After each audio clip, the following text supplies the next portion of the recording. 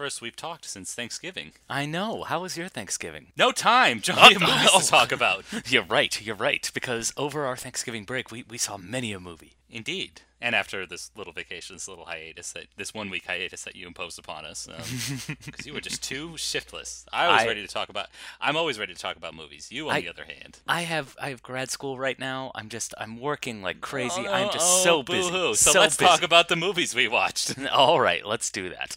We got a few, and thankfully we didn't have to schlep to the theater every single time. Thankfully, some of the movies came to us. Absolutely, because John, I don't know about you, but we're survivalists here. And I just wanted a taste of that cool water. That's right. We're talking about the Netflix original. The Coen brothers are back, folks. Back again. Greg, they never left. That's true. Because it's back of the first time in 2 years, but anyway. Exactly. But we finally caught up with The Ballad of Buster Scruggs.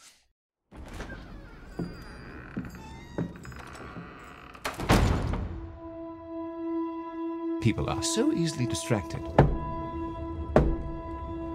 So I'm the distractor with a little story.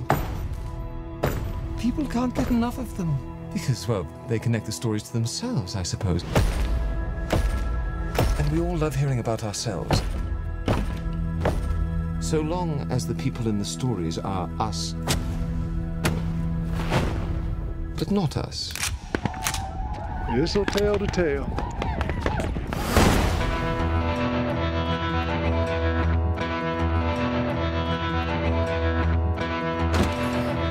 I'm Buster Scruggs. You're shooting ironwork. Appears to do, yes. Cool water. Now, Greg, what were your initial thoughts when you first heard about this project? Like an anthology series, 6 little short stories. Like, were you excited for the prospect? No, because this was always a Netflix original, and I thought it was going to be a limited series, as in 6-hour-long episodes. Yeah. However, I got even more nervous when they said, like, no, actually, it's a movie, and it was going to be an anthology of these short films, which are always uneven. Like any if you regard any anthology film, it's always a little hit or miss. So I was a little nervous, especially when I consider also, I won't say production trouble, but also the time it took for them to complete Inside Llewyn Davis. Initially, that movie was supposed to come out in, I believe, Cannes 2012. Instead, it was pushed back a year. And to my mind, it still doesn't feel like a complete story. And I was worried that this film, The Ballad of Buster Scruggs, would kind of feel the exact same way. I'm happy to report it didn't. The Ballad of Buster Scruggs is awesome, and I loved every little moment and piece of Coen Brothers quirkiness that the movie elicited. So I personally adored it, but it's fair to say this movie probably isn't for everybody. Believe it or not, no, Yeah. because it is bleak as hell. Yeah, well, there is that too. We should probably explain that this is 6 little vignettes set in the old Wild West. They've wanted to tell these stories, however, they knew there was they knew there was no theatrical way to do it. So they put this little anthology together, and Netflix was generous enough with their money and distribution model to distribute it. But John, dare I say, and this is not something that you hear an awful lot from critics. But each of these 6 little stories, let me tell you, they could stand alone as their own feature film. They're that good. No, they can't. No, they can't. Maybe 3 or 4 of them can, but there's 2 in particular I'm thinking that could not be a full-length feature. Okay. Should we go step by step for each story? I suppose. The opening one. I suppose. Yeah. I mean, I've given my thoughts. I mean, I've obviously adored this movie. This is the best movie I've seen all year. I love this movie. I thought it was absolutely fantastic. Yeah, outstanding. And again, going in, I was expecting I would have a certain a serious man appreciation about this movie, which is like, all right, I like what you did, but it's not fun to watch. But this movie, despite being bleak as hell, is still a lot of fun to watch. And I just love the attention to detail and just all the craft. It's based on or the whole idea behind the whole anthology thing is that it's a collection of short stories, so it literally has like the storybook opening, almost like a 1940s like Disney movie. And you can read, and it's like, it's not just like lorem ipsum or just like it, like every little word is like perfectly chosen. Like it could actually work as a short story collection. Yes. When you say lorem ipsum, you mean kind of a filler type. Exactly. It's nonsense words and language to basically fill in that's supposed to stand in for a final copy. Mm-hmm. But you're right. I mean, there are these beautiful illustrations. They're called plates, I think. That kind of signal what's going to happen in the story ahead. Yep. But yeah, you turn to the opening page, and it's kind of magnificently written text. That introduce the story, and then we get into the stories, and yes, as you said, they all end bleakly, but it is a delightful road to that final termination in death and despair. Starting with our very first, our eponymous story, The Ballad of Buster Scruggs. Yes, that is the opening one, and I would say it's probably the least bleak, although it is pretty bleak based on the number. No. We'll get to that. We'll get to the most affirmative one later. All right. Involving a gold prospector, but yes. Okay. Tone wise, the story is jaunty and sets you up for the enjoyability, the fun, rollicking times ahead. Well, this one seems like it's kind of got a meta quality to it, because even though this is a collection of short stories from a book, I think they're also making a comment about like Hollywood legendization of the Old West, and this one especially because you've got Buster Scruggs, who is just in this perfectly pressed white suit, who just kind of like walks into any scenario, and no matter what happens, he always comes out clean on the other side. There's this great moment where he walks into a saloon, everyone pauses to look at this fucking weirdo, and he just dusts himself off, and it's a perfect silhouette of where he was standing, of smoke just billowing out. Mm-hmm. Buster Scruggs is played by Tim Blake Nelson. He's singing like a jaunty tune. He's got a smile permanently fixed on his face, and he's riding through Monument Valley. Obviously, now the most cliche location you can have for any Western movie. Mm-hmm. And you're right. He's got this very jaunty disposition, despite holding up. And you're right about the kind of mythologizing of the West. He's a wanted man, technically. Exactly. And he's got a number of nicknames, including the Misanthrope. But he doesn't hate his fellow man. Yeah. But John, he has been known to break a few statutes of the county, as well as the laws of God. So that's what's also great, is the kind of the looping, the kind of loopy quality of the dialogue in this opening short, including my favorite joke in the whole movie. Because it is a comedy, partially a comedy as well. Mm-hmm. And as you said, he walks into this cantina, asks for whiskey, and the bartender, the gruff and tumble barkeep says whiskey's illegal, and then he points out the other. Well, what are they drinking? Whiskey. Yes, and so basically, it's not a very deep story. It's basically even shorter little vignettes of Buster Scruggs getting into these little hairy situations, but he always, figures out a way to get out of them, without any kind of harm to himself, but inflicting horrible torture to his fellow man. Yeah, but he does it in style, not just in his white press suit. But he's got obviously perfect gunslinging skills as well. Exactly, and again, there's that great contrast with he's got a shining, hot, jaunty disposition, but can blow away his fellow man without a second glance. He gets into a shootout, and he's kind of showing off a little bit. He's looking at him through a mirror, and he's like, better be careful with this one. So he just shoots all 5 of his fingers off of his drawing gun. I'm glad you mentioned that, because the story kind of escalates. I mean, first he takes out these kind of gruff, unlikable, pretty nasty guys. Mm-hmm. Following that, the hairiest situation where there's a guy named Curly Joe. Mm-hmm. Excuse me, Surly Joe. There's a CD under the Curly, so it's Curly and Surly. I like that little touch. Mm-hmm. Played by Clancy Brown. Mm-hmm. He has a gun where Buster Scruggs does not, and does this in the most cartoonish touch. Does this ridiculous, kicks the table up and launches the gun into the guy's head and shoots him. Yeah. But following that, I'm glad you mentioned the scene where he shoots the guy's fingers off, because that guy is actually Curly Joe's brother. Mm-hmm.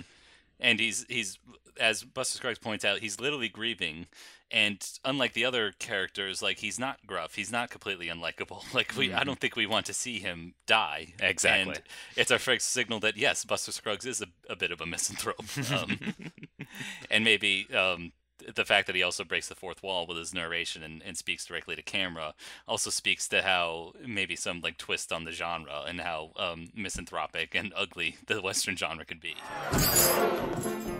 You killed my brother, you cowardly son of a bitch. Gunned him down when he wasn't hardly looking. Now, I can cut you a little slack, grieving as you are, but the fact is, Buster Scruggs don't shoot nobody in the back. And that sorry sack of bones was more in the nature of a suicide. You're Buster Scruggs? The West Texas twit? I assume you meant West Texas tit, on account of that particular bird's mellifluous warble. Call yourself any damn name you please. I want to see you outside. Wear an iron! Things have a way of escalating out here in the West with one thing leading to another, but I should be able to make pretty short work of this ramified old son of a gun. Scruggs! Scruggs! I'm calling you out! Well, just hang on there, partner. I had to strap on my tool belt. Are you ready? Ready! Are you set? Set! Do you need a count? Nasser! Hard to trigger with them other fingers, but...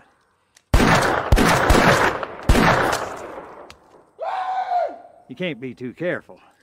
That scene is so great because after he kills Surly Joe, he's like, well, that, the tension's relieved, and he breaks out into song, and everyone starts rousing, but then his brother comes in and starts, like, shaking. It's like, what? He's dead! What are you all doing? Yeah. It's so funny, and like all the rest of the stories, Buster Scruggs sadly his life comes to an end as well.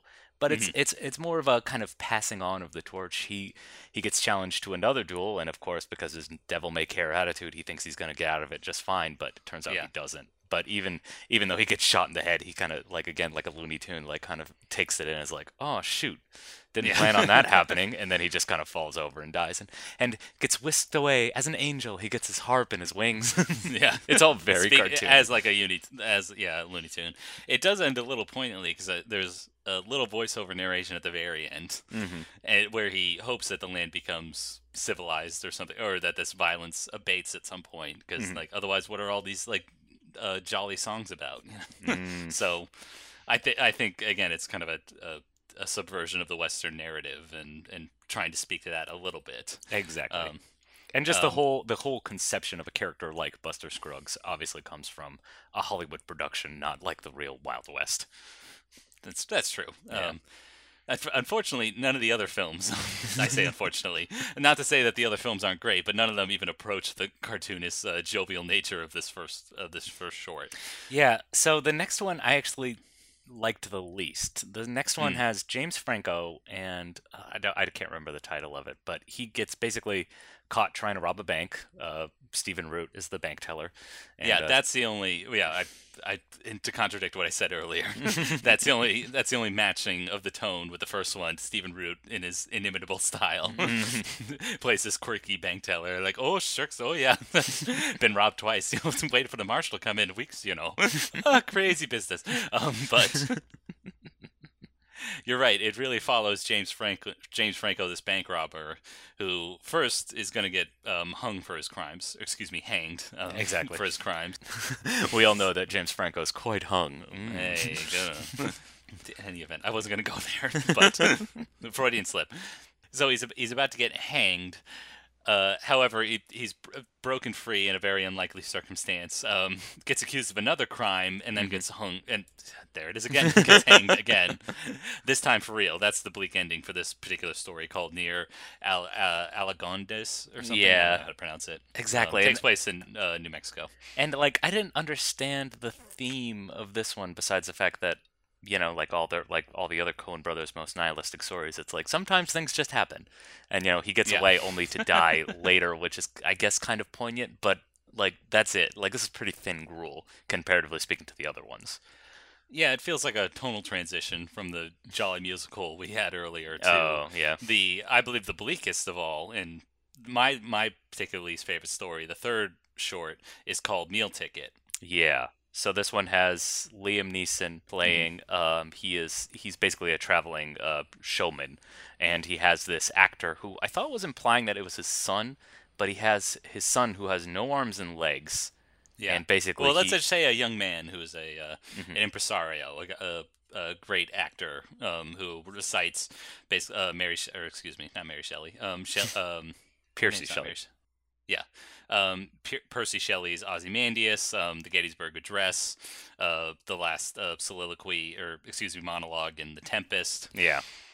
And basically, we see a traversing of when they're at the height of their fame, what little of it is, and to basically their struggles through, in sharp relief to the other two shorts, kind of mining towns out in the mountains and the woods in winter. Exactly. And he basically they go from town to town. We just kind of see him doing his monologues over and over again, and the money's starting to kind of slowly dry up. People aren't exactly willing to give them money anymore until eventually they come across a mathematician chicken. And it's a chicken. No matter what number you give him, he's able to figure out the answer. So, and I love the way that the people are like 3 less than 7. Like they don't. The way they don't. That's what I found most extraordinary. The way they could phrase it. Like exactly. Even even the chicken could figure it out. It's probably smarter than Watson, really. Yeah. So Liam Neeson buys the chicken and. Yes, this is probably the bleakest of all endings. Eventually, he just kind of realizes, well, the chicken makes more money than the actor, so I guess we gotta ditch the actor. And now, granted, it's not as direct as that. Basically, they come across a bridge. Liam Neeson stops, drops a rock to see how deep the river is. Mm-hmm. And then following that, there's a shot where he basically approaches their cart with a sinister smile, and the following shot, the young man isn't there anymore. Exactly. So, I mean, I like this one because again, I had no idea where it was going, and I think the performances are great. Even like Liam Neeson, even though he doesn't have like a single, he has like 2 lines. Well, yeah, there's a reason that you don't see where it's going. It's because it's practically silent, other than the recitations of Ozymandias and the Gettysburg Address. There's no dialogue, really. The only plot twist, or like the only direction that the plot goes, is that they do visit a brothel, and the young man isn't allowed to participate. I mean, come on, Mr. Neeson, come on. It's not fair. Yeah. So this one felt that, I was most disappointed by this one because I really wanted more. I really wanted to see what their relationship was. I mean, you thought he was his son. Yeah. I didn't get that at all from how like dismissive or not how. Uncaring, Again, the title says it all. It's called Meal Ticket, Yeah, there's not a whole lot of affection, so like I really wanted more to see in the story. Exactly. I mean, what else could you want, Greg? It's got a mathematician chicken. Come on. That's really impressive. I think like Oh Brother, Where Art Thou? I'm not sure. I can't confirm this, but every animal you see is technically CGI. Actually, no, the chicken probably that would be too difficult. But no, the chicken, okay, so here's the other thing I wanted to mention about this movie. It is absolutely gorgeous because this is the first time the Coen brothers have actually shot digitally, and just the detail is just so great. But it also, when they do use special effects, it's a little janky. A little. Well, yeah, I was going to push back on that. I didn't like the cinematography here. There's something about it that maybe is a little bit too sharp and a little bit too much information that my brain can't process. Unfortunately, they're not working with my favorite cinematographer. First-time listeners know that I love the work of Roger Deakins. He's a longtime collaborator of the Coen brothers. He didn't work on this movie though. Instead, it's shot by Bruno Del Bonell. Exactly. A guy I'm not really familiar with, and it was shot in I believe a Red camera or something, not on film. Okay. Well, I mean, like you can't not make the beautiful vistas of the Wild West look beautiful. So it's the same. It's kind of the same thing I experienced when I was watching like The Hateful Eight, even though that's done in 70mm. It's going to be impressive no matter what camera you use. Besides maybe a Super 8, I don't know. But but the reason why I brought it up is because going into the next story, which is probably, besides Buster Scruggs, my favorite, featuring the Prospector, which is Tom Waits in a delightfully brilliant piece of casting. And a delightfully brilliant piece of writing because he's the sole person, pretty much the sole person in this short. However, the man has a sharp tongue. He's always talking. He's always chattering about something. Mr. Pocket, I'm gonna get you, Mr. Pocket. Maybe not today, but I'll get you tomorrow, Mr. Pocket. How high can an owl count anyway? I'll just take one. So yeah, this short takes place in a beautiful valley in Telluride, I believe. Mm-hmm. And it's based on it. I think this is actually. Oh no, sorry. The next one is also adapted. This one, called All Gold Canyon, is adapted from a Jack London short story, and it is about a prospector literally looking for one particular spot of gold, as he calls him, Mr. Pocket. Yep, a pocket of gold. It's a vein, yeah. Well, and again, it goes back to that whole theme of like prospectors were kind of like kooky people, and I think this kind of captures it beautifully is probably because they were so isolated. They were so lonely. And again, all he could talk to was his mule. So, and the, the vein of gold, no matter where it is. So, and again, we just go through the whole process. He figures out, where in the river most of the gold is collecting. And then he digs slowly up the hill until he figures out exactly where that vein of gold is. Spoiler alert, there's someone who's been following him doing this. Exactly. I was going to explain. Even though we look at the laborious process of gold panning and digging, it's never dull, and that's just a credit to how great the filmmakers are when he's panning like, three little nuggets, 5, 7, okay, back to 3, now 1, now none. So like, yeah, it's in here somewhere. Mr. Pocket's in here somewhere.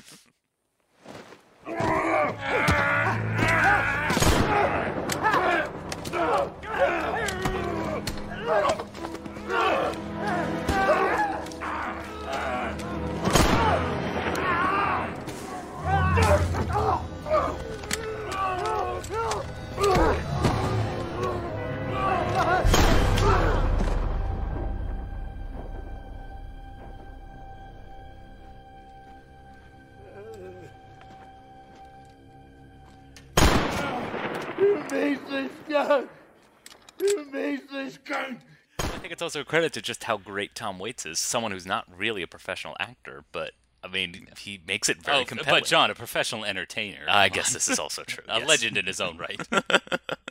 Can't argue with that. But this was definitely my second favorite of the 6 stories. Yeah, and the only one to end, I'd say, affirmatively, because as you said, somebody has been camping on his little mine here, letting him do all the work, and then once he finally finds the big draw, the big nugget, as it were, then a shadow emerges and he shoots him. Mm-hmm. And this is one of the, I guess, like when you speak of 10 scenes, I mean, this whole short could have been very boring in the amount that it takes its time. So the young man lights a cigarette, waits to confirm that he's finally dead, and then once he drops into the hole, that's when Tom Waits attacks. Exactly, it's great. Yeah. It's screaming out, "Oh, you were camping on my spot, letting me do all the work. Oh, you didn't hit nothing important." Well, it's also like, even though nothing's literally happening, he shoots him in the back and he waits to basically confirm that he's dead. Like, spoiler alert, he's not, but it feels like 5 minutes, but it's still so tense. And again, just a credit to the great filmmaking, like you said. Like, he literally, shoots him in the back, sits there, rolls a cigarette, and it's still exciting. And Tom Waits does actually survive, takes his plunder and leaves the valley, and then kind of nature is also restored because the animals return. And as you mentioned, the janky special effects, there is a deer that unfortunately is not a real deer. I can't imagine that the level of patience you need to actually be shooting a deer to have it do exactly what you want on camera. But anyway, I mean, Richard Attenborough would do it. Okay. No, he wouldn't. I guess he would sit in a recording booth. He would let some schmucks from the BBC go out to negative 20 degrees in the Arctic Circle, sit for 20 hours a day to find some Arctic fox or something. So anyway, moving on to my favorite. Next story, this is the only one I felt like could probably fill a whole movie. Because this one is probably the most densely plotted. Yes, I believe it's the longest. And as you said, the most densely plotted. It's about a young woman named Alice Longabaugh. Love the last names here. Miss Longabaugh. And her guide, we'll talk about him, Mr. Knapp. Basically, she and her brother are going to take the Oregon Trail to the Willamette Valley. However, her brother succumbs to, I believe, TB or some kind of whooping cough, and so she's stuck in this situation. She doesn't know what prospects she has in the Willamette Valley. There's some notion that she might get married. She doesn't know how she's going to pay her guide. So she turns to Mr. Arthur and Mr. Knapp. two of the guys who basically in charge of leading this wagon train all the way to Oregon. Exactly. And,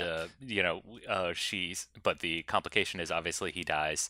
She decides to continue on the trail, but their hired help was promised money at the end of it, which she can obviously not provide. And also, what is she going to do when she's out there? She actually has no job. She has no husband to support her, and that's where Mr. Knapp comes in. They start to, connect, and it's kind of, it's lovely and romantic, but it's also very businesslike. It's like, well, I could marry you. And hopefully it's not too forward. Yeah, I think that's why I appreciate this one the most, because it is the most realistic. I mean, compare this one to Buster Scruggs, where they're using terms like Maleficent Warble and breaking the fourth wall. And this one, as you said, it's very, very businesslike, very withholding of their emotions. And I particularly love when Mr. Knapp, he starts to gain the affection of Miss Longbow, and he wants to talk to his partner, Mr. Arthur, about it. But he's really a taciturn, kind of quiet guy. Like, he doesn't know how to talk about emotions like this. So he just kind of sits quietly, does his work, remounts his saddle, and continues eating. And Mr. Knapp just doesn't know what to do. So he's really got to be vulnerable in these situations. So.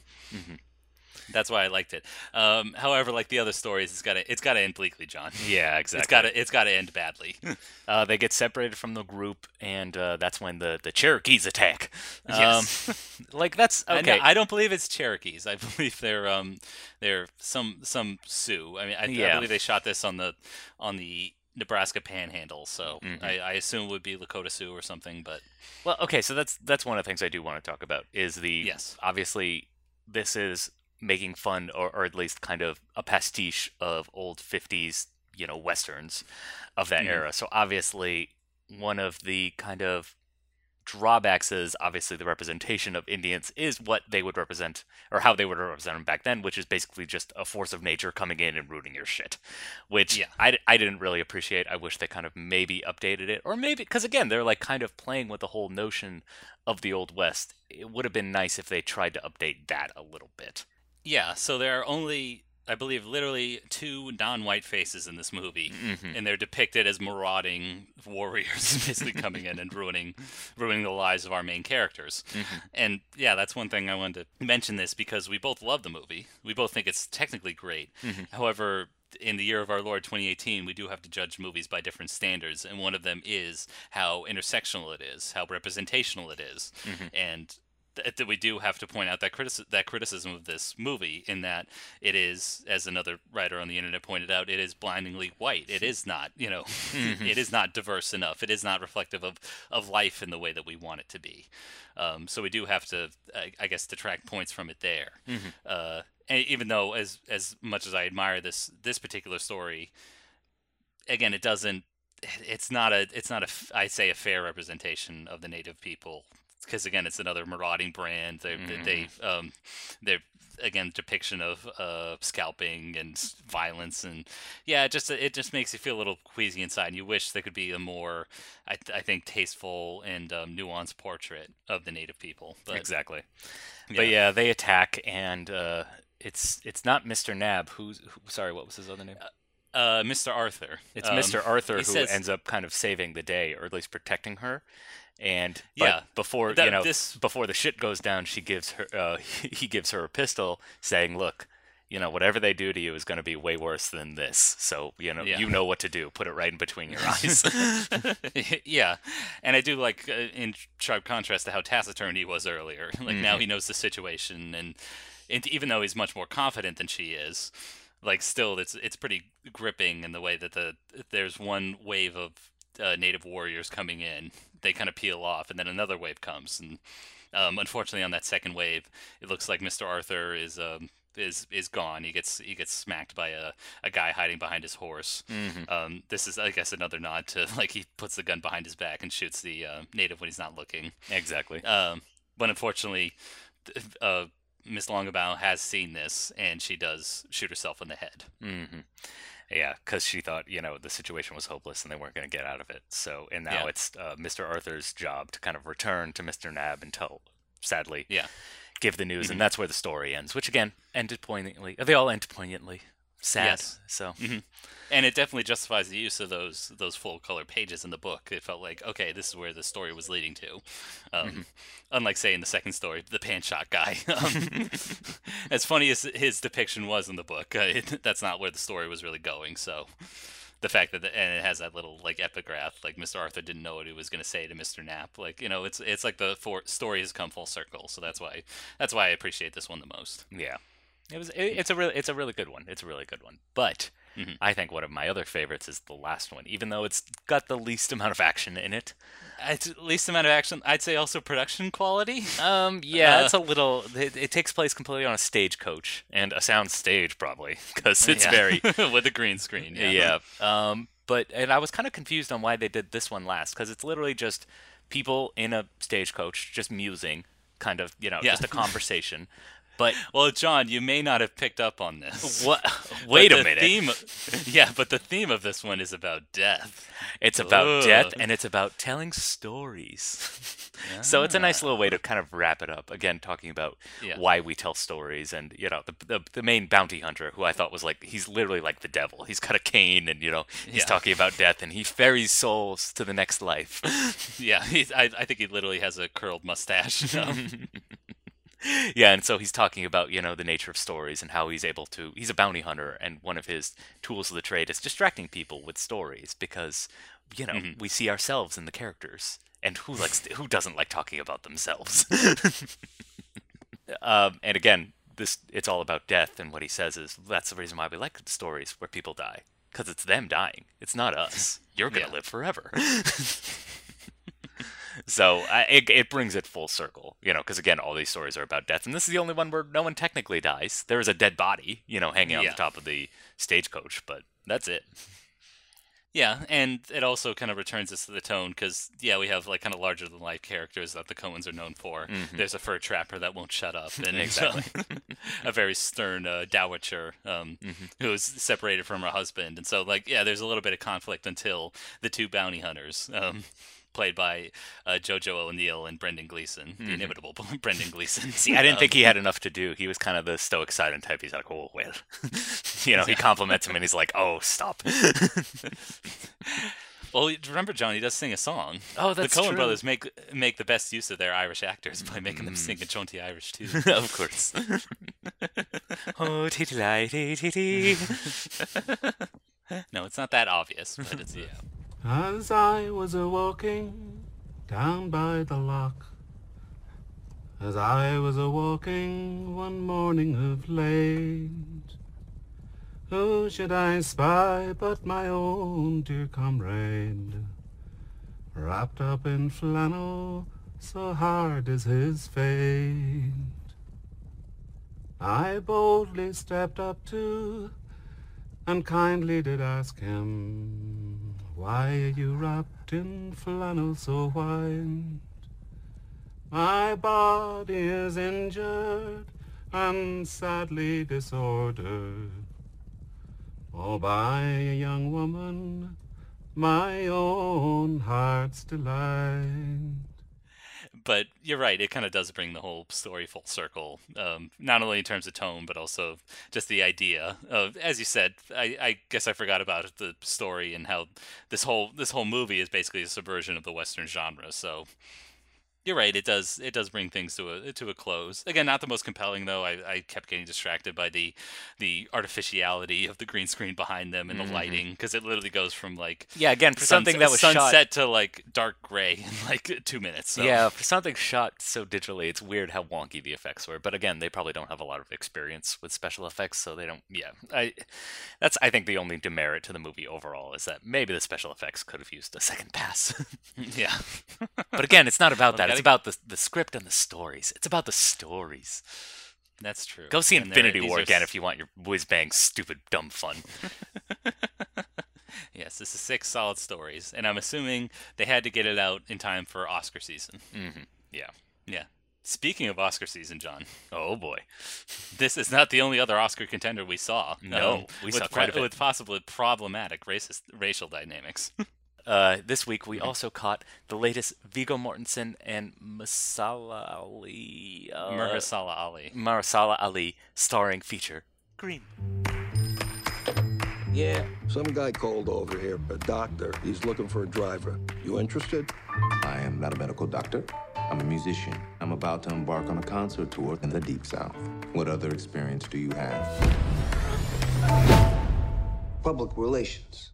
Do you foresee any issues in working for a black man? You in the Deep South? There's gonna be problems. Promise me you're gonna write me a letter. I promise. Tell me that don't smell good. I've never had fried chicken in my life. You people love the fried chicken. You have a very narrow assessment of me, Tony. Yeah, right? I'm good. John, this movie's just like a warm blanket, isn't it? Greg, this is we have birthed a new basic cable classic. That's like, and I mean that fair. With the highest praise, because this movie it's very simple, and it's telling a very kind of uncomplicated story, but like you just picture it with commercial breaks. Like it's almost designed to have commercial breaks. And again, no matter where you come in, you're flipping through, it's on TNT, and you're like, oh, okay, so we're at the midpoint of the movie, even though I've never seen it before. Okay, good to know. Yeah. So you may have heard this movie's already being described as Driving Miss Daisy in reverse. Mm-hmm. It tells the story of the true friendship. That would be awesome if he was driving Miss Daisy in reverse the whole movie. That would be exciting. Exactly, Morgan Freeman being cool with his arm on the back seat, looking out the back window. He's looking cool. But anyway, it tells us the true friendship between impresario magician. Impresario. He is like a magician in some way. He's a showman. Of course. But noted classical pianist Don Shirley and who eventually became his road manager, Frank Tony Lip Vallelonga. Mm-hmm. Tony Lip. And let me tell you, Viggo Mortensen's really putting his heart and soul into this gabagoo. Yeah. So he's playing a stereotypical Italian, but damned if he doesn't do a good job. I mean, I think he kind of slips into the character. I wasn't even conscious that I was watching an actor, really. No, he's great, and even though it is very broad. But I think it also works in the movie's favor, because I think the best part about this movie is it does not try to paint Frankie Lip or Doc on kind of even levels. It's like so many of these kind of like movies, like I kept thinking about The Help and how it's like, us white and black people aren't so different, you and I. This movie doesn't really try to capture that. Instead, it's about two characters navigating this very racist system, and it never tries to be like, maybe we're not so different, you and I, because obviously Doc is a way more sophisticated and way more complicated character as opposed to Frank, who is just literally just like and that's why the stereotypical thing works, because again, he is just a complete mook. He has no internal life whatsoever. He loves his wife, he loves his kids, he goes to work, he gets paid, and he's done. Yeah, I will say, granted, that's all very obvious. Like, you're right, they never come to a consensus. Like, hey, we're not so different, or there's like it's not as obvious what the lessons learned. I guess the scene that's depicted in the trailer is Frank Vallelonga introduces him to fried chicken for the very first time, and I think it does terminate with like, okay, Don Shirley has to learn to be a man of the people, particularly his people. Yeah. So what the story is leading to, he's basically the story such as it is Frank Vallelonga loses his job, and he's hired to basically be the chauffeur and road manager for Don Shirley on a tour in the South. So things are going to get a little precarious and hairy down there. A black man touring through the South, particularly one as sophisticated and erudite as he is. Exactly. So basically, as they go through this journey, they contrast particularly in their styles and also kind of their upbringing and class.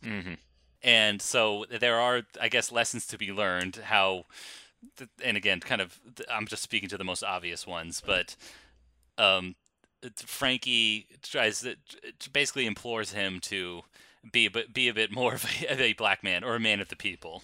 Basically, be in tune with his culture, because he is so erudite and sort of on this ivory tower. He's very effete. Yes, that too. And I believe, John, I didn't know this.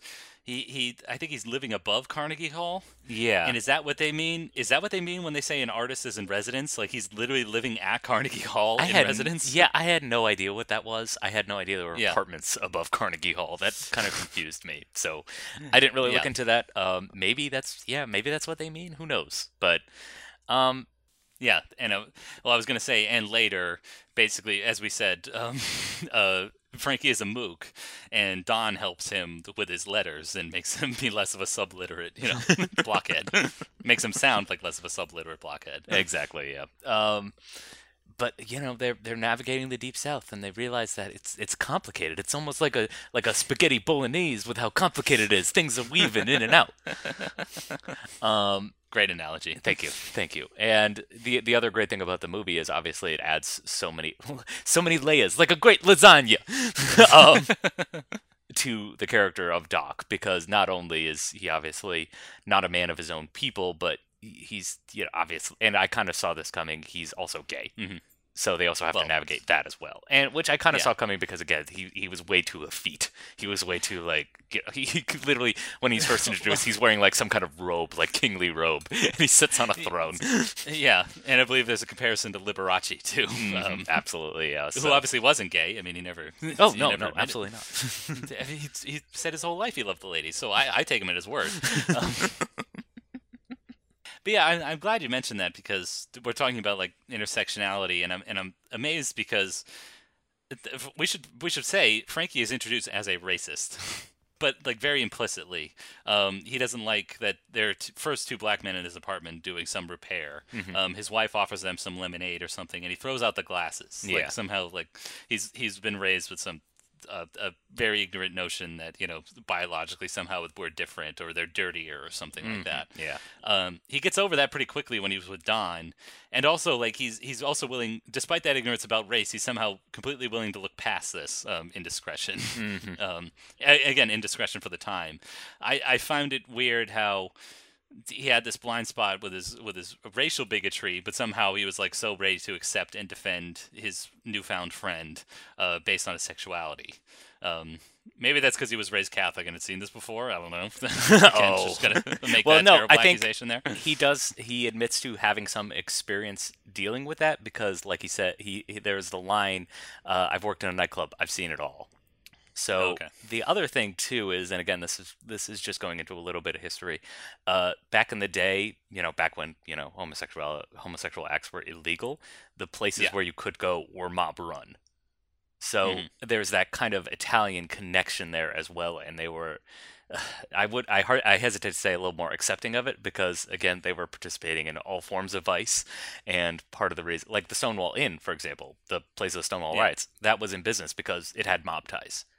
And the mob was obviously willing to look the other way because A, they can make money off any vice, but also B, it was a great blackmailing tool. So absolutely. So I think that was kind of the connection there, or at least that was how I read into it. But again, that's kind of extracurricular, so that's who knows if that was intended or not. I mean, it does. I feel like it does soften Frank a little bit too much.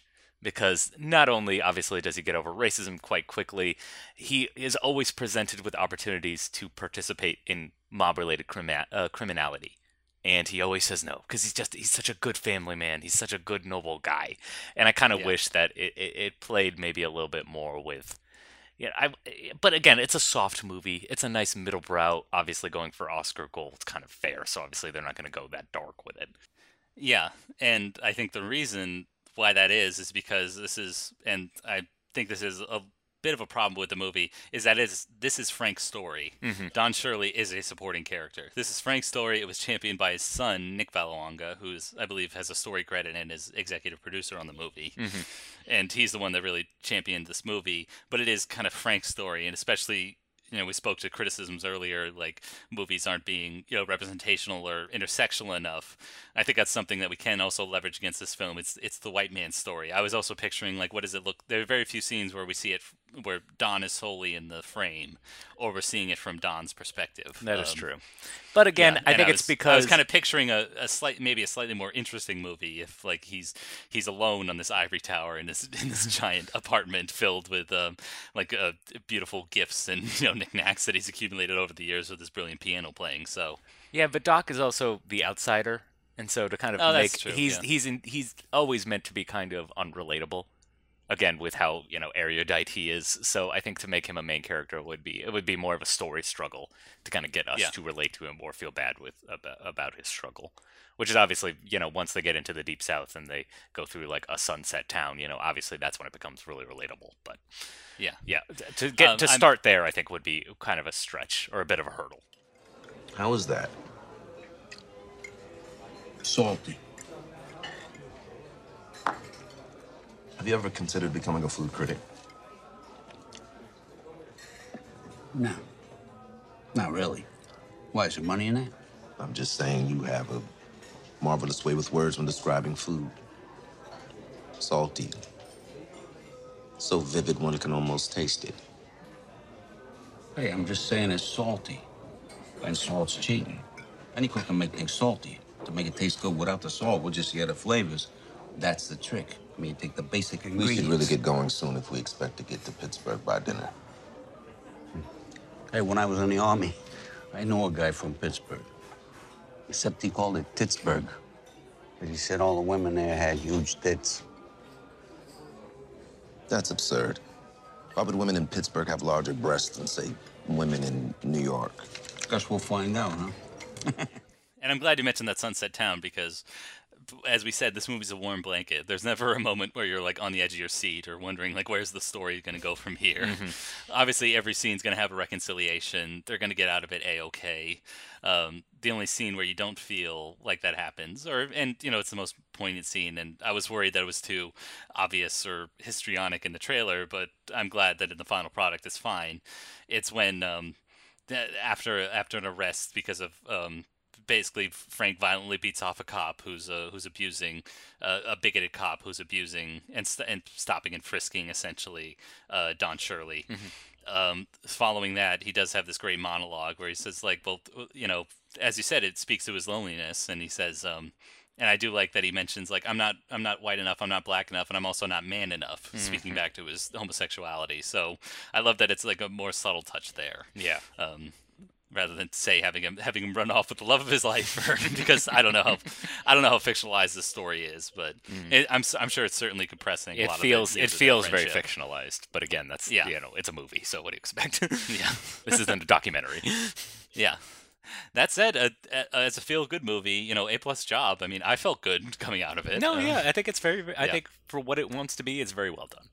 Yeah, I'm sure some snarky bloggers in Brooklyn or whatever could be like, "Oh, we're just gonna ignore racism," or "This is the sugary sweet frosting on America's racist history," and I'm like, that's fine. Yeah, let it be. Obviously, we know racism exists, but why can't we be diverted for like 2 hours? Oh, no, Greg, racism's over. Return to that hellish. Greg, racism's over. You're right. You're right. right. We elected Barack Obama, and it ended it right there. It was done. Yeah. 2008. Good call. Racism from year 0 to 2018. I would say 10,000 BC. Oh, okay. There we go. But Greg, the hits just keep coming, and we're spending even more time in New York with our next picture. Oh, that's right. Well, granted, in Green Book, we don't spend that much time in New York City. I guess that's true. We do spend some time in the Bronx, in the Italian neighborhood. Hey! But we have another Oscar-baiting biopic, John. We do. Actors playing against type. Greg, I'm telling a story fraught with fraud and drama. I know. I feel like we could have done a little more counter-programming, but sadly we didn't. And I have to ask our audience, can you ever forgive me? No. No. You're mean.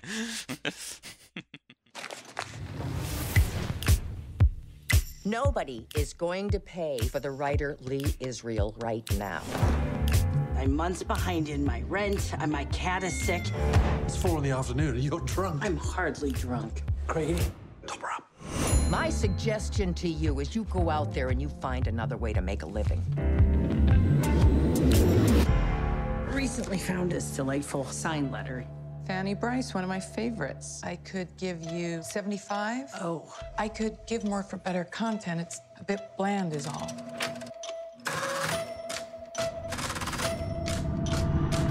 Yeah, I can definitely get a lot more for this one. I mean, the PS makes it priceless. Well, clearly, the hero of our tale here, Lee Israel, is forgiven in that her book is adapted and becomes a bestseller. And I'm not sure if it was a bestseller, but becomes an Oscar contending movie starring Melissa McCarthy. So I'd say things worked out for her.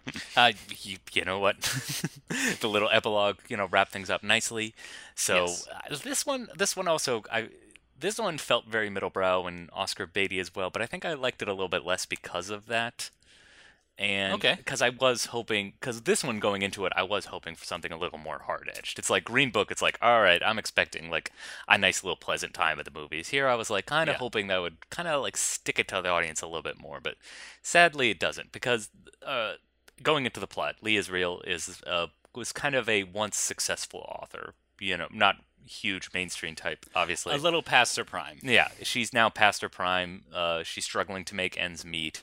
And so what she discovers is that she's able to make money forging letters and selling them to collectors. So she letters from very famous authors and personalities from back in the day, Dorothy Parker, Noel Coward.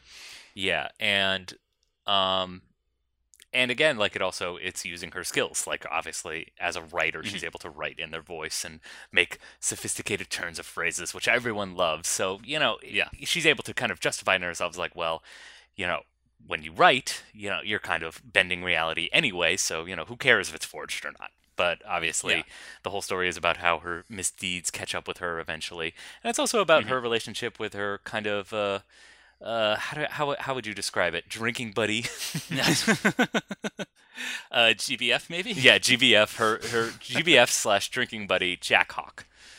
Yes, which it has to be made up. I mean, come on. I'm surprised his pseudonym wasn't Jack Hoff.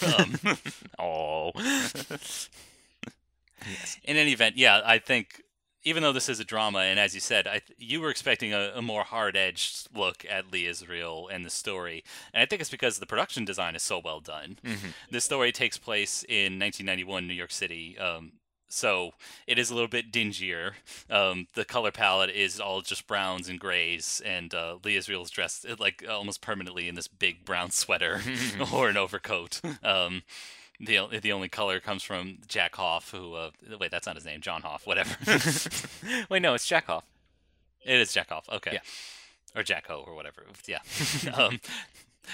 Played by the great Richard E. Grant. Well, you made that comment earlier, playing against type. I don't think Richard E. Grant is playing against type at all. No. So the production design, that all speaks to how how we're kind of in a lower, basically willing to go down into the darkness with Miss Israel as she commits this fraud. I think that's kind of on the surface level, though, and you're right. The movie is actually a bit more of a comedy, or a bit more lighthearted than maybe you'd think, looking at Melissa McCarthy. She's still playing kind of an acerbic... she's still playing out her acerbic side, which you see a little bit in Bridesmaids and Spy, like in the middle act of Spy. Like she's a tough chick, and she's very abrasive with everybody, including, I think, best of all, her agent. Those in particular are my favorite scenes. Yeah.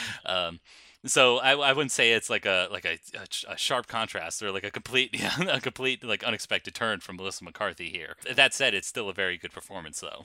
No, it's still a great performance. And again, the movie's very handsome. I just wish it kind of maybe subverted expectations a little bit, because you kind of see where everything's going, and it wraps up just a little too neatly after everything's been said and done and she's been convicted of this crime. There's like this scene where we see her back in her apartment, and she started to, write her memoirs about this whole story. And now the apartment's clean and there's plants everywhere, and she has a new kitten. She's got, she's got a new lease on life. And I don't know, that moment for me just kind of rang completely hollow. I wish it kind of went darker. I wish she didn't bounce back, maybe. Yeah, you're right. I think there's a few reasons. There are a few reasons for that. One is, I think you're right. They could have gone a little darker when she does come into the money. She does come into some money with this fraud, pays back her rent, and gets some repairs done. Yeah. And that's when we kind of see the extent of her deprivation, because it appears that she's a hoarder, and her cat is doing her business underneath the bed. Yeah, and she's become so nose blind to it, she doesn't realize she's sleeping above like millions of cat turds. Yeah, but you're right. It's like you could, if it had, maybe he had a better filmmaker behind that, it could have been like that scene in Seven or something. Like that's how dark and gritty we could have gone. But you're right, it's a little more playful that way. And same with one scene. Speaking of intersectionality, her best friend is a out and out homosexual, and she is a lesbian. And there's only one really good scene that I think really challenges this, and it's when she's really cornered with her fraud. She's about to get caught, and she calls an old flame.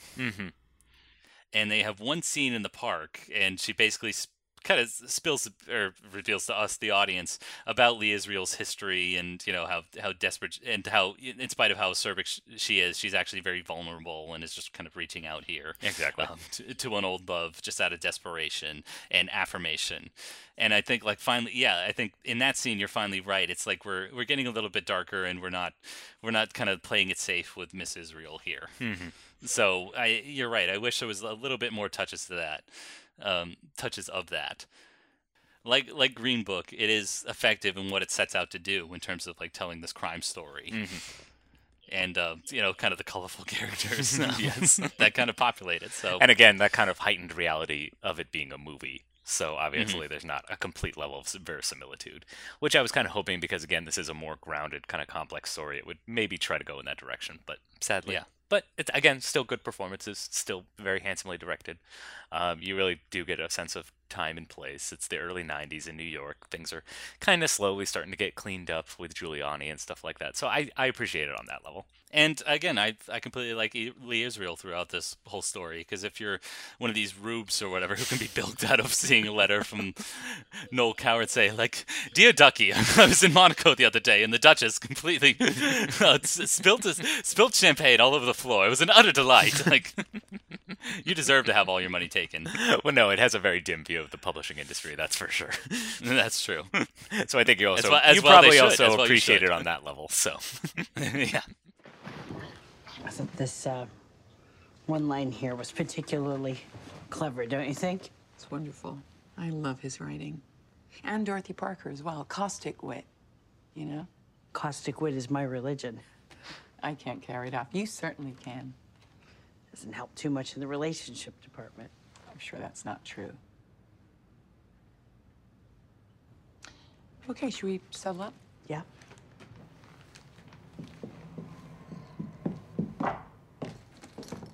I know. Cash.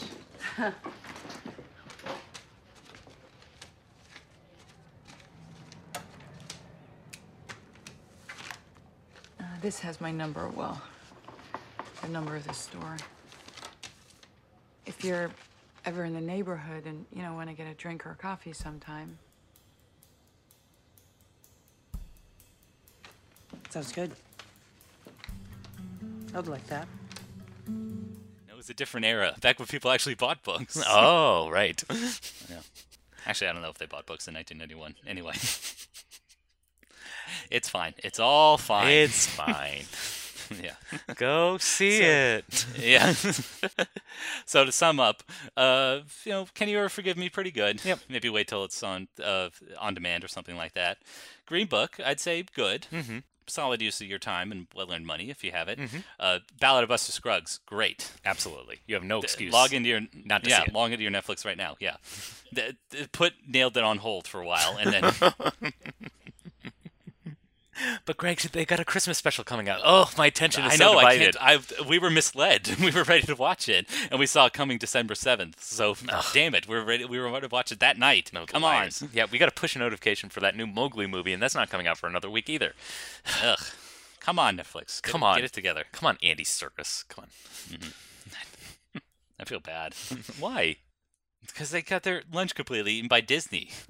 That's Disney's job, is to eat everyone's lunch. That's true. If they're not stealing your lunch money, they're buying you out anyway. Yeah, that's true. But now poor Andy Serkis and Warner Brothers have to schlep it onto Netflix next to like the Cloverfield Paradox or some other garbage movie. Oh, yeah. Hey, at least they're not like dumping it the day later. They're actually building up to it. It's like, look, this is going to be good. That's true. I know. I saw print ads for it, so like, good on them. Yep. Or it could be the next Bright. Ooh. We were tugging our collar. We were tugging our collars there. I know this is a visual medium, but that's what that sound was. Okay. Greg, what else did you get to see over the break in the local cinemas? I'm glad you asked, John. And it's a movie that I want to talk about for our signature section, Spotlight. Spotlight. Spotlight. Spotlight. Spotlight. It's time, Robbie. It's time. Yes. John, this has been the year of the fanboys. Mm-hmm. We have our Infinity Wars. We have new fanboys in Black Panther. That's good. Mm-hmm. We have Aquaman coming out, so every fan imaginable has been satiated this year. The Aquaman fanboys will get their due. Did you just call them Aquaman? Yes, they're Aquaman. That's their official title. Okay. You know how Batman fans are Bruceys? These are Aquaman. Aquaman. But anyway, every fanboy has been satiated this year, and I have been too, because this November, the day following Thanksgiving, saw the release of the latest film from my boy Hirokazu Koreeda. Oh, that's boy. right, I'm talking Shoplifters. Okay. Shoplifters, winner of the Palme d'Or at Cannes. I'm going to stop singing. Okay. That was embarrassing. Gosh, cut that out. Get rid of it. Nope. Awful. Nope. Terrible. Nope. I'm keeping that in. Okay. Everybody, erase it from your memories, please. All right. Anyway, yes. So yeah, quite dumb little movie where everyone's speaking some foreign language. Yeah. We get it. Dumb, how dare you? All right, let me explain who Hirokazu Koreeda is. He does these very nice, tasteful, like Ozu before him. He does these very nice, tasteful family dramas. Okay. Usually about the themes of family, schmuck fathers, kids. Very good film performances from the kids. Okay. And this movie's no different. It's about a family of, as the title implies, shoplifters. Yeah, Greg, is it family. less about the family that you keep and more the family that you make? You know, John, you're not wrong. Okay. However, it's a little more complicated by that. Four people not connected biologically live under the roof of this grandmother, played by Kieran Kiki, who sadly passed away during post-production, so this is her final performance. She was a frequent collaborator with Koreeda. Basically, they make their living, although that they do work, they do also make a living with shoplifting, basically filching like a bag of chips here, some shampoo there. Okay. Yeah, so they're little part-time criminals as well. And they come across a young lady who's clearly been abused. She's sitting out on her balcony in the cold weather. So they basically take her in as well. She's the newest family member in this little coterie that they have here. Mm-hmm. And so that's when it becomes kind of the tasteful little family drama. I will say it's introduced a little bit more entertainingly, though. The movie starts with a scene of them, pinching stuff from a supermarket, and there's like this jaunty tune underneath, like the jazz score underneath a film noir or something like that, as they give little signals to one another and drop the treats into their bags and scurry off. Mm-hmm. So it's a little bit different tonally than Koreeda's other like tasteful, i.e. boring dramas that I so much enjoy. However, it's when the nature of this essential kidnapping, because they have, by all intents and purposes, they have kidnapping? Yes. Well, I mean, they see on the news this girl has disappeared. She's in their possession under their guardianship, not legally. So yes, technically it's kidnapping. Okay. Interesting. However, they get away with it to a point. The film takes place over the course of an entire year, and so there are like little conflicts that come up until they do get caught. They do find that they've basically taken in this young girl, potentially against her will, and basically the entire family falls apart and their backstories are revealed, and that's where the story does come together. And I'll tell you where it really hits you, John, and that's where Koreeda wants to hit you. It's in the heart. Oh. And yeah, so this movie's got a lot of heart to it. I'd say it's a little more obvious in that than some of his past films.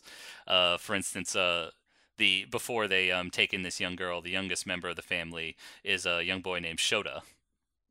And his father, played by Lily Frankley, who's also another frequent collaborator of Koreeda, says, like, "I want you to call me Dad," and of course he refuses to do so until midway through the movie. Obviously, of course, yeah. And it's just kind of like a toss-off moment. Obviously, it's not that dramatic. Yeah. Yep. So obviously, it's got the sentiment of Spielberg, but again, like all of his other films, it's a very effective, tasteful family drama that just hit me right in my heartstrings, as all his other movies do. So I adored it, obviously. So I would appreciate if everybody else does. See it in theaters if you can, or don't. Wait till it's on Netflix. I don't care. Just expose yourself to it, please. Okay. Just give it a chance. Yeah. And all his other movies that I've recommended. After the Storm, I've talked about. I think I've talked about Nobody Knows or Still Walking. Again, all great. Hopefully it gets some Oscar contention. Oh, that's the other thing I wanted to mention. Mm-hmm. The best performance of all is by the matriarch of the family. Basically, she's not married, but she's in a relationship with the father. Played by Lily Franklin. Her name is Sakura Ando, and she is magnificent. Okay. Yes, partially that's because she's given the richest backstory once the family is kind of exposed and ripped apart by rightfully so, you could argue, by the legal system. You mean just a band of homeless people can't get together and make a little makeshift family? Under the Technically, eyes they of do the law, this is bullshit. Yes. Technically, they do have a home under the roof of a grandmother who bilks a family out of about 30,000 yen every time she visits. So, all right. Yeah. So again, they're also not the most savory characters, so that you do appreciate. It's emotional honesty, even when it is trying to inject a lot of sentimentality into the story. So. But Ando is fantastic. She is fantastic in the few scenes she has where she's really exposed and vulnerable. So I hope she gets some Oscar consideration. It's a long shot, but I think she has the best performance in the movie, and she's the best part of it. So Okay. Yeah. All right. I'm still not sold, but of course you aren't. No. Great. I mean, who would be? Who would be? I mean, despite my enthusiasm, come on, we have to be realists here. This is a 2-hour movie in subtitles about people basically talking. It's not exactly Infinity War. It's not going to grip you from beginning to end. Well, it did me, but I mean, that's the problem, Greg. I want every movie to be Infinity War. Is that too much to ask? I don't think so. It is a lot to ask, John. No. All right. Yeah. Fine. Yeah. Well, that's why this movie isn't as good as Infinity War, because not everybody dies at the end. Okay. It's not that bleak. Yeah. No, it's not that bleak. Yeah. Well, Greg, I saw a movie recently that was almost as good as Infinity War. Okay. Now I was hoping you'd have a chance to fanboy out too with Wreck-It Ralph. With Ralph Breaks the Internet. Yes. Because you obviously adored Wreck-It Ralph 1. So I wanted to go see that. Sadly, I did not have time. I'm so busy, you guys. I'm so busy, and I couldn't schlep to the theater. So, but in my haste, I was able to pick up a movie on Netflix called The Christmas Chronicles. Oh yeah. Again, I look forward to our next spotlight when you do a real movie this time. Okay. Look, all right. It's not. All right. Is it better than The Christmas Prince 2, Royal Wedding? Yes. Here's the only notable thing about the movie. It is the presence of Kurt Russell as Santa Claus. And Kurt Russell brings his A-game to no matter what material he is in.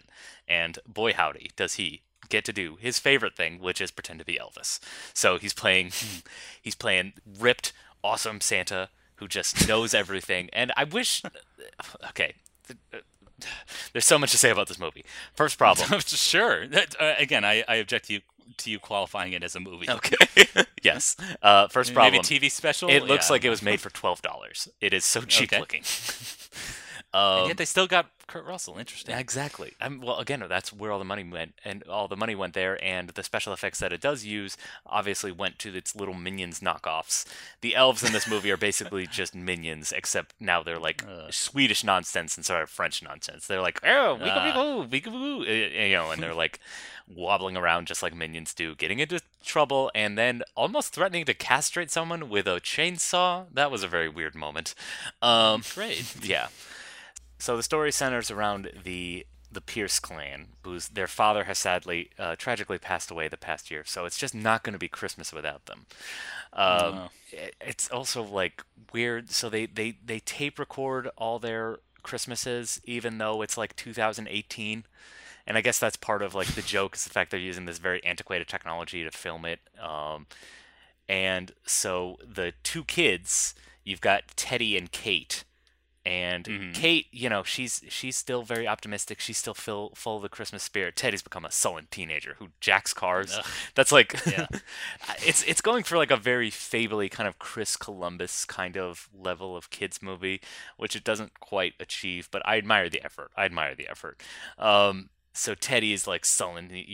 He's stuck babysitting her for Christmas because now the mom is the only one. She's the only breadwinner, and now she has to do an overnight with the hospital on Christmas Eve of all nights. Ugh. Kate, being precocious and full of the Christmas spirit, wants to catch Santa Claus this year because she noticed in one of the tapes, one of the old past Christmas tapes, there's a hand that sneaks presents underneath the tree for like a split second. So now she's convinced Santa Claus is real and that she has to catch him on camera. And through some wacky plot machinations, they end up in the back of Santa's sled, and they crash, and oh no, if he does not get to every house at the end of the night, then Christmas is ruined. And that's I've never seen this kind of story before. Exactly. Okay. And there's a ticking clock and everything. Exactly. And here's the other weird thing. It implies that, so there's a ticking clock, but then there's also, he has to get a certain level of Christmas spirit. Once he crashes and he can't deliver presents anymore, Christmas spirit goes down to 19%. He's got a little watch monitoring the worldly Christmas spirit. And it's like, okay, why? Why Well, that's great. John, that's fine. I loved Elf too, so. And he also implies the only night that he never was able to deliver Christmas presents to everyone resulted in the Dark Ages. That's what he implies. Okay. So we're getting into and the bubonic plague. Yeah. That's really what they should have said. It's a third of the world will die with a disease if I don't deliver every present tonight. Exactly. So now we're getting into apocalyptic territory. The stakes are raised if he does not get to every home. Okay. So, and so through some wacky plot machinations, they inevitably team up, even though they're just two simple humans. And obviously, Kurt Russell. Humans is Santa Claus not a human? No, Santa Claus is a demigod in this movie, and that's because he's played by Kurt Russell. The closest we'll get to a demigod in man form. But also, I wish it kind of played up that whimsy a little bit. This is obviously he's the best part of the movie, but also it's great the way he kind of interacts with normal people because he literally knows everybody. So when he comes across someone, he's like, Tommy, I remember when you were 5, you wanted that fire truck, and here it is, and he literally pulls it out of his jacket. Okay. He knows everybody, and he knows their exact wish. So at one point, once they crash the sled, his first instinct is we'll just hatch a ride with somebody. So he goes into a diner, is guys, I'm Santa Claus and I need help. And so he's literally going around to everybody trying to solicit help. And he's not really bribing them, but again, he knows everybody and he knows exactly what their wish is. So he sits down, asks for someone's help. He's like, look, there's in it something for you. Rookie Mickey Mantle card. And he literally has a mint condition Mickey Mantle card in his possession because he's Santa. Okay. And I wish the movie kind of played more with that whole idea, the fact that he can literally conjure any present up from anywhere, and the fact that he knows everybody. And again, he gets to play Elvis at one point. He gets thrown in the slammer through some wacky plot machinations. And, to raise the Christmas spirit, he conjures up a whole band and, he does a little, Santa Claus is coming to town, classic Elvis Presley pastiche. And again, those moments are fun, but then we got to go back to the kids. We got to go back to the elves. They get involved in the criminal element, and it's just they tried. They tried really hard. So did they, John? Again, the movie. You said Kurt Russell was the best part of the movie. Mm-hmm. Is that a high bar to clear? What are you saying? Are you saying Kurt Russell is not worthy of every praise? No, of course he is. I'm just saying the movie isn't, and I think you're giving it way too much time and credit, to be honest. You know what, Greg? Look, they made it for $12. All right, it's not fair. It's not fair that they had to put it on Netflix. Yes, I know. Every movie is a miracle, technically. So exactly. I'll give them credit for. I won't say try, but they put some effort in. So. Look, they know what they wanted to make. They just weren't super successful with it. So. Credit where credit's due. I'm not good at this. Okay, so we've already recommended The Ballad of Buster Scruggs. Mm-hmm. Following that, when people are on the Netflix queues, should they add The Christmas Chronicles? Morbid curiosity. That would be the only thing that would bring you to this movie. No. Okay, Fine. And you've run out of episodes of How The dare Chilling you. Adventures of Sabrina, Teenage Witch, so... Okay. I can't believe you would do that to our audience. Terrible. Oh. Awful person. Greg, look, I'll see Wreck-It Ralph 2 eventually, all right? I don't know why you subjected our audience to this. I mean, I don't know why Netflix is doing it. I mean... Greg, we live in a cruel, cruel world, okay? Indeed. You know what? It sounds like you could use some Christmas spirit. I know where to get it. Facebook. Facebook and Twitter and all of social media. Oh yeah. We've got Christmas spirit for days. Yes, we do. Man, everybody's ready. The holiday season. I feel like there were even fewer complaints this year that it's barely Thanksgiving and we're already doing Christmas stuff. I feel like people are ready for Christmas. They want it. They want it badly. I think it's because they were waiting to see what Melania Trump did to the White House again this year, which, oh boy, it is atrocious. Yes. I was going to say that's maybe a little too topical for our podcast, but it's going to come back every year. Of course. Yeah. Especially in his second term, because Donald Trump will be elected again. Oh, so. No, Greg, why? We're trying to keep the Christmas spirit up. Come on.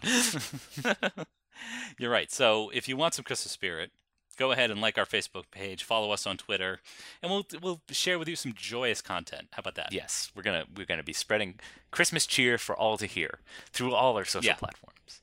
And once you're done with that, you can go to your podcast service of choice: Apple Podcasts, Stitcher, Player FM, and you can give us a subscription and you can rate us 5 stars, and that'll help others spread the joy of aspiring snobs. Yeah, and don't forget, this is the spirit of giving. So we've given you our thoughts on these 5 movies, some consumer advice as well. Why don't you gift us some suggestions and feedback via our email, aspiringsnobs@gmail.com. Indeed. We are looking for comments and recommendations, and we just want to hear from you, our fans, our fellow aspiring snobs. Yeah. And if I can keep us on a roll here with the Christmas theme stuff, have we got a present for you next week? Oh boy. Because it's a big blind spot. We are finally sitting down and watching in its entirety Raiders of the Lost Ark. Yeah, I will cop to not being able to remember seeing... Well, obviously everybody remembers the big moments, but I can't remember seeing this movie from beginning to end. It was always on TV, I remember that much, so... But also, again, this is it's a great intersectionality with Judaism and Christian messaging. The wrath of God as it comes down and kills Nazis. It's great. Yep, the reemergence of Nazis in our society. I mean, I think it speaks a lot to 2018. Really. Yeah, of course, it's the perfect movie for our time. So everybody can look forward to that. Yes, hearing 2 idiots yammer on about a movie, as you always say, we probably should have seen by now. But that's the goal of the podcast. Yep, indeed. Well, thank you everybody for listening. And until next time, keep on aspiring there, partner. Do. And then, and we'll hear more from Buster Scruggs. The very same. Cool water. Old Dan and I, with throats burned dry and souls that cry for water. Cool, clear water. Dan, can you see that big green tree where the water's running free and it's waiting there for you and me? The nights are cool and I'm a fool. Each star's a pool of water. Cool water.